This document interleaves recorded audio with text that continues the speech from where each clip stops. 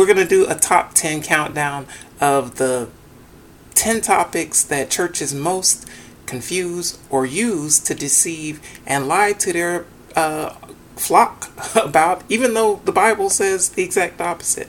So we're going to do our top 10 list, beginning with, we'll go start with some of the lighter ones, starting with people who say God is not the author of confusion, for instance. So let's see what the Bible says. At the very beginning, in the book of Genesis, right, it says, this is God speaking. If you're going to believe it's God saying, come, let us go down in there, confuse their language that they may not understand one another's speech. That's where the whole Tower of Babel story comes in, where clearly God is the original author of confusion. Why else would he say that if you're going to believe that's God? So that's just a light example of how churches will slide lies into the picture and confuse. And if you're not careful, you'll believe it. But that's just one example. If you look further, for instance, churches will talk, people will go around saying, oh, they don't have any regrets, live a life without regrets, and don't concern themselves with anything about how they've done people and if they've done right or if they've done wrong. They go through life not thinking about the different things that have happened and the way they've treated people. And yet, that's a pretty bold statement, since if you can go through life without regrets, you're doing something God wasn't even able to do. Since if you look back to Genesis chapter 6, verse 7, you'll see that even God himself, if you're going to believe this is God speaking, says, so the Lord said, I will destroy man whom I've created from the face of the earth, both man and beast, creeping thing and birds of the air. For I am sorry that I have made them. But Noah found grace in the eyes of the Lord. So here, if you're going to believe the Old Testament, you've got to believe this is God talking. And even God himself, in the very first book of the Bible, already faces regrets. So if humans are going around without regrets, you're doing something God didn't even pull off. So again, kudos to you. Realistically, you may want to consider your ways, though, actually. How in the world can you go through thinking that you've accomplished something God wasn't even able to accomplish? But it's possible, if that's what you want to believe. But that's just one topic. If you want to go further, there's the next thing that churches like to lie to you about, or maybe I should say mislead people about, their flock about. It's truly lying, though. I mean, because it's right there for you to read, but maybe they just don't read it. So, just to be sure, we'll go to the book of Leviticus now, where it talks about the different food laws and things you're allowed to eat and not allowed to eat. So, if you go to Leviticus chapter 11, for instance, you'll see there's a laundry list of things that you can eat, cannot eat, aren't supposed to eat, can't touch, all sorts of things, from shellfish to pork. It's taking its time loading, but give it time. It should be up. Let's see.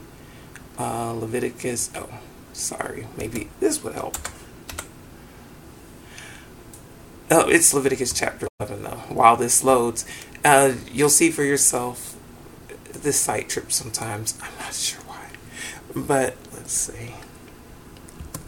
Oh, it's loading. Just give it time. So anyway, in Leviticus chapter 11, there's all sorts of things you can't eat.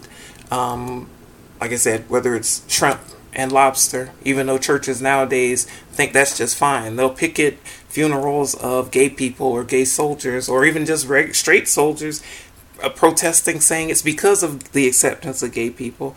And yet, they'll forget all about the lobsters and shrimp and all the other sorts of things you're not supposed to eat also, in favor of the things that are on their own hearts and on their own minds, instead of what the Bible actually says. And I'm not sure why it's taking so long to load, but it's in Leviticus chapter 11. But if you don't want to take my word for it, let's see. Maybe this will do better. Let's see. We'll go on to Genesis chapter 6. Here we go. Alright. So, this is where we talked about the Jesus, God having regrets. Let me see. Leviticus. Oh, sorry. I said 6, but it's actually Genesis chapter. Oh, now we've got Leviticus now. Okay, so let's go with Leviticus. There we go. So here's Leviticus, and you can see different foods and things permitted and forbidden. And I'm not going to read through them now, because I don't adhere to them anyway. But I don't believe this is God actually speaking. But if you're going to believe the Old Testament and that this is God speaking and rules laid down by God, then one, you have to believe that God changed his mind between what he just told us in Genesis and hear what he's telling us in Leviticus. And that's not even all of it either, because it turns out it changes again once you get to the New Testament. But that's just an example. That's the third example. So the fourth example would be the death penalty. You know, people nowadays will walk around saying that the death penalty is totally righteous and something that should be done and even carried out swiftly, as in you should shed the blood of the people who are guilty quick, as if they don't know the justice system is slanted against black people, and that plenty of innocent people have been murdered through the death penalty. It's just state-sanctioned murder. But people will do that, and they'll even have the nerve to cite the Bible. And yet, if you look back to the very first murder mentioned in the Bible, when Cain murders Abel, Cain is afraid that he's going to face the death penalty. And so he says, surely you've driven, he's saying, him out from the face of the ground. He shall be hidden from God's face. He shall be a fugitive and a vagabond on the earth. And it will happen that anyone who finds him will kill him. So he's afraid of the death penalty. But what does the Lord say? And the Lord said to him, if you're going to believe this is God, therefore whoever kills Cain, vengeance shall be taken on him sevenfold. And the Lord set a mark on Cain, lest anyone finding him should kill him. So that's clearly God saying, no, it's not for people to take the blood of someone else. Even if they've committed murder, even if it's the death penalty, it's not for us to do. But then again, if you keep reading, it turns out that I guess God must change his mind a lot if you're going to believe this is God, because in the same book, by the time you get to chapter 9, God's changed his mind again about the death penalty, because if you scroll down to chapter 6, verse 6, 5 and 6, better said. Surely for your lifeblood I will demand a reckoning. From the hand of every beast I will require it, and from the hand of man. From the hand of every man's brother I will require the life of man.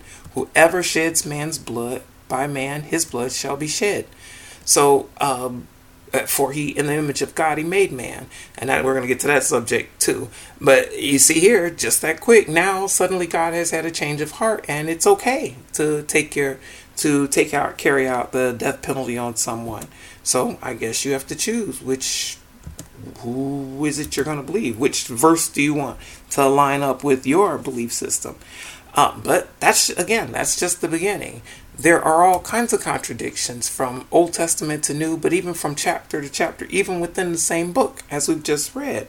But we'll keep going. The next subject, the fifth one, will be revenge. If you think about the Old Testament, what it says about revenge, we can go to Deuteronomy 19, and we'll scroll down to verse 21. And it talks about an eye for an eye. Let's see, here you go. You shall not pity. Life shall be for life, eye for eye, tooth for tooth, hand for hand, foot for foot. So, seems pretty clear. If somebody hurts you, you can hurt them back. And yet, if you're a Christian, then you got to know where I'm going with this. What Jesus actually says about revenge in Matthew chapter 5. If we scroll down to verse 39, Jesus, if you're a Christian, again, we call God, Jesus says, but I tell you, you've heard that it was said, an eye for an eye and a tooth for a tooth, just like we just read. But Jesus says, but I tell you not to resist an evil person. But whoever slaps you on your right cheek, turn the other to him also. So Jesus is saying, no, it's not for you to carry out revenge for yourself. Even though, like we said, we just read it, or you're going to believe that's God in the Old Testament talking. God said it's just fine to carry out revenge and do an eye for an eye. So again, you have to choose. If you're a Christian, Jesus is who you're supposed to be listening to. And these are the letters. These letters in red mean they're quotes of Jesus, just in case you don't know. But we're not done. Those are just the 5 lighter ones that that I found that are contradictions or even outright lies that churches will tell you, and still keep people roped into that thinking. The next one, the next 5 are probably going to be the most controversial of all 10. But we're here for.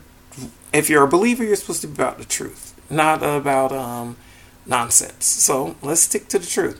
So if you do a search in the Bible for the phrase "feet like brass," you'll see that descriptions come up in Revelation and in Daniel that talk about a description of Jesus and of God. And what do you know? It turns out God's dark-skinned. Jesus is dark-skinned if you're going to believe it's Jesus in both places. Either way, if you're going to believe it's in Revelation, it's directly saying Son of Man and Jesus. But here you see how it describes him physically. His feet were like fine brass, as if refined in a furnace, and his voice as the sound of many waters. Again, and to the angel of the church of Thyatira, these things says the Son of God, who has eyes like a flame of fire, and his feet like fine brass. Brass is not pale or pink at all. His body was like beryl, his face like the appearance of lightning, his eyes like torches of fire, his arms and feet like burnished bronze in color. One of the few places the Bible even discusses skin color, and it makes a point to discuss it here and let us know it's describing Daniel's vision of apparently a heavenly vision of God, or maybe Jesus in heaven, or somehow this is God. And if you read it in Daniel, it's God he's talking about. So that's not white. I saw still another mighty angel coming down from heaven, clothed with a cloud. So again and again, you can see where the descriptions are brass, which is not pink, or it's not white, it's brown, it's light brown, it's golden brown, it's not white. Not that race matters to me, but it's so that you know that churches will lie to you. But even if that's not enough to convince you, you can read further descriptions of what it says Jesus actually physically looked like when it describes his hair, which absolutely sounds like definitely not white. It says his head and hair were white like wool, as white as snow, and his eyes like a flame of fire. But if you read back in Daniel, I watched till thrones were put in place, and the Ancient of Days, which shows that clearly there is aging in a spiritual body, was seated. His garment was white as snow, and the hair of his head was like pure wool. Sounds like an afro to me. Whether it's an afro for a black person or a Jew-fro for a Jewish person, that's not straight blowing in the wind stringy hair. That's woolish. That's fluffy. That's a fro. His throne was a fiery flame. Its wheels of burning fire. So that's Daniel's vision of Jesus, or God as we believe him to be. And that's the Old Testament. So again, he's not white. You may want to believe it, but he's not white. It clearly says he's not white. He's not. So that's one. And like I said, it's going to be controversial if you aren't willing to accept the truth. But it gets even more controversial if you think about what the Bible says, what churches will tell you about weed, marijuana, for instance, specifically. And they'll put all their feelings about marijuana on what God says and put words in God's mouth. But when it actually turns out that God says, again, if you go all the way back to the very beginning, and God said, see, I've given you every green herb. I've given you every herb that yields seed, which is on the face of all the earth. Every tree whose fruit yields seed. To you it shall be for food. A vegetarian diet. But not just that, every green herb. And in case you don't know it, marijuana is called herb because it is an herb. Also to every beast of the earth, to every bird of the air, and everything that creeps on the earth, in which there is life. I have given every green herb for food, and it was so. So, again, believe what you want to believe, but don't put words in God's or Jesus's mouth. clearly here, weed is not a devil's invention. It's one of the things God gave us to use, to eat, to consume. And if you don't want to smoke it, there are edibles. So you could still eat that herb, as just like it says here. But the point is, don't let churches just twist the truth and twist their dogma around your neck and hang you up in things that get you caught up that you shouldn't even be caught up in. So that's the seventh one. So it only gets even heavier from there. If the eighth thing that churches will lie to you about is, believe it or not, heaven. They'll tell you all of different things about heaven. And this person's gone to heaven, that person's going to hell, and all of that stuff. But it turns out, Jesus says no one has gone to heaven. And don't take my word for it. Go to John chapter 3, and you see at verse 13. No one has ascended to heaven, but he who came down from heaven. That is the Son of Man who is in heaven. Meaning Jesus. That's the only one. I mean, and maybe since Jesus' appearance and crucifixion, the gates have been open and more people have been admitted. But Jesus is saying clearly, up until this point, up until his coming, up until the mission he arrived to perform, no one, meaning not Adam, not Eve, not anyone has made it to heaven. No one. And churches may try to lie to you and say, oh, your loved one is resting in heaven. Like I said, maybe they are, since all of this has already been accomplished. But Jesus himself, it's in red, is making it clear that up until his coming, no one had actually made it into heaven. No one. There's no other way around that, even though churches will lie to you about it. So now we make it to the top two things that churches will lie to you about, and they are extremely controversial. But again, are you going to worry about what people think, or are you going to worry about what God says? So the first one is about homosexuality. Churches will, they'll demonize homosexuality left, right, and sideways. And they'll use verses like these, where you shall not lie with a male as with the woman. It is an abomination. And there's a laundry list of them in the Old Testament. And then Paul picks up some and throws them in the New. But it turns out that's not what Jesus said. And of course, like I said, you're entitled to believe what you want to believe and try and live by the Old Testament and the New. But why burden yourself with bondage when it turns out if you're a Christian, you have an out, you have an option? Because these are not the teachings of Jesus. None of them are in red. But if you do want to see what Jesus says about homosexuality, or even not even homosexuality, but a male lying with the man as they would with the woman, as it says here, it turns out Jesus has no problem with that, and you don't have to take my word for it. If you go to Luke 17:34, we'll scroll down and see for yourself. Jesus is telling us about a prophetic vision of the end times and the end of the world as we know it, and what it'll be like when he comes again, what we call the second coming. He tells us here, just after talking about Sodom and Lot's wife and all that, and we know what's tied to Sodom and Gomorrah, the whole thought of demonizing homosexuality. Yet it turns out after Jesus talks about Sodom and Lot's wife who was lost on the exit from Sodom, it turns out what he says about in the end times, excuse me, I tell you, in that night there will be two men in one bed. That lets us know a homosexual relationship, a same-sex relationship, however you want to, whatever tickles your ear easiest. It lets you know two people of the same sex are in the same bed. And what does he say? The one will be taken and the other will be left. Clearly not both going to hell if you're believing that that's where one's going to be taken to or left in. One is going to be saved and one is not. And so it doesn't matter that they're lying in bed with another man. It doesn't matter. That Old Testament stuff, if you want to hold on to it, feel free. But it's not what Jesus says. And he goes further. He says two women will be grinding together. The one will be taken and the other left. So that's even more explicit, letting us know that just like the two men are lying in bed together, which we know socially is not something, it has a social implication. It did then and it does now. So he's letting us know that's not what's going to bar you from heaven. That's not what's going to send you to hell. That's not what your salvation is based on. And yet, church after church after church will never preach this verse, never touch this passage, never let people know the door is open to salvation to whomsoever will.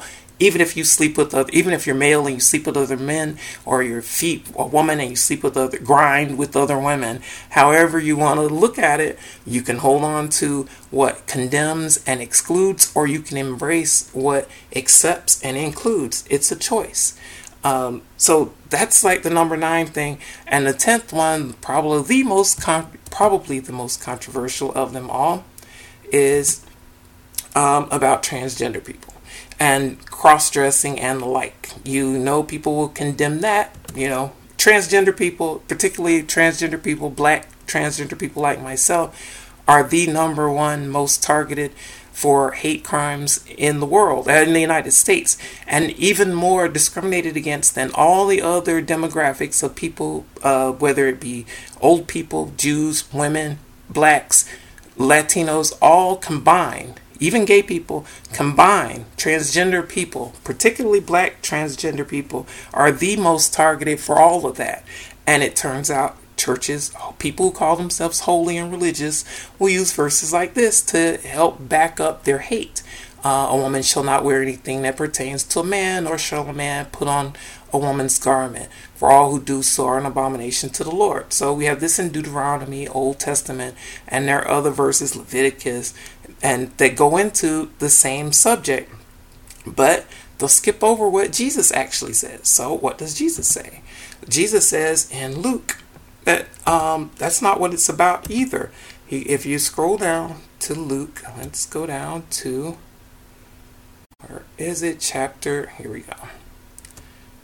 Chapter 12. Oh, I'm sorry. Luke 12, chapter 20. Luke chapter 12, I'm sorry, verse 22, this passage. Then he said to his disciples, therefore I say to you, do not worry about your life, what you will eat, nor about your body, what you'll put on, clothing. Life is more than food, and the body is more than clothing. So he's letting us know there, it's not about what you put on your body either. Your life doesn't have anything to do with the designer clothes you wear or what gender of the clothes you wear. But then just to hammer the point home, that just how twisted churches will use the Bible and skip over what Jesus says, what the Bible says, and just preach what they want you to know. Look at the beginning. Go back even to the beginning if you don't want to embrace what Jesus says.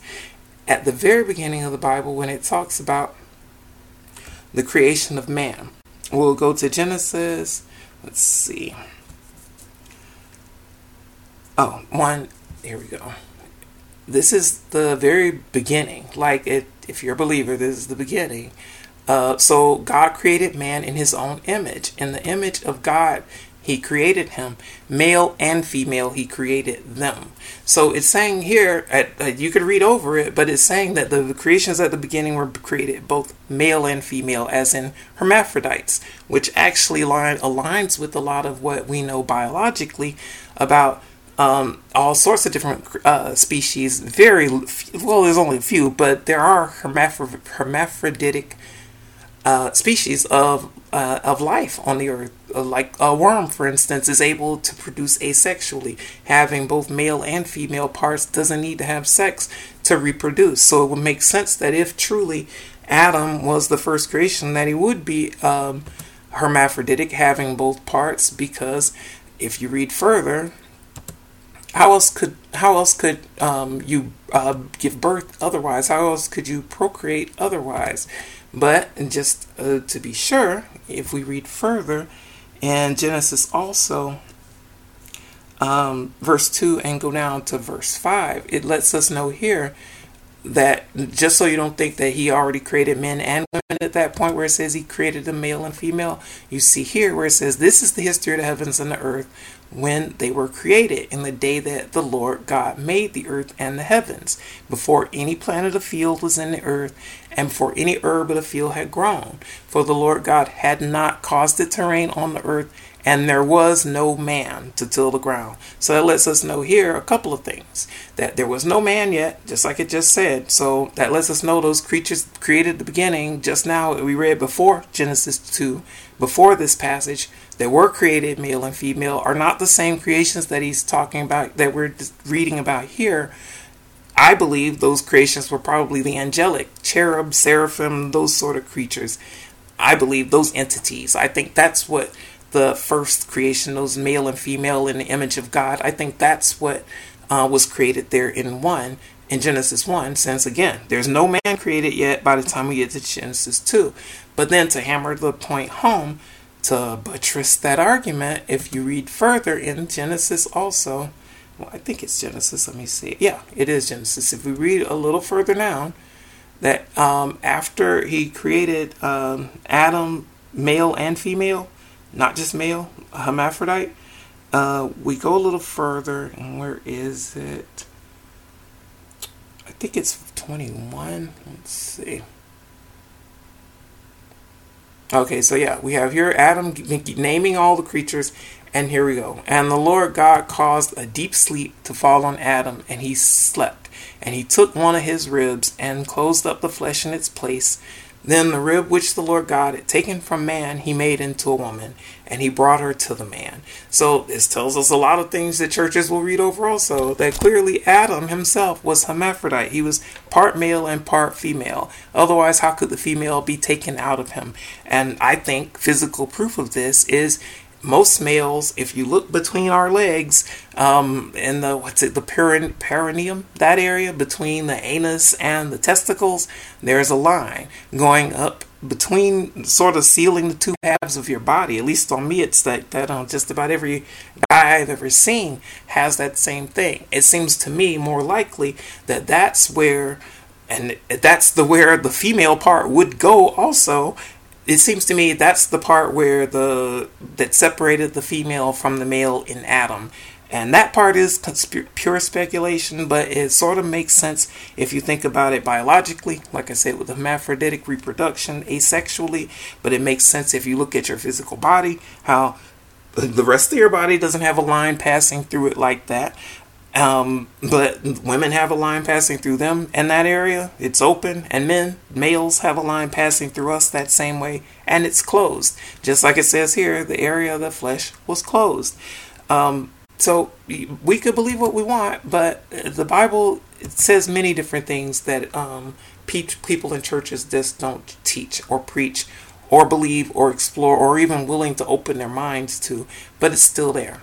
So that's the top 10 list. If you'd like to join me to read further and explore more about what the Bible actually says about things, join me for the Naked Truth. We'll be doing our regular reading in just a moment, if you have the time, or you can check out the collections area here on Twitch of past readings while they last.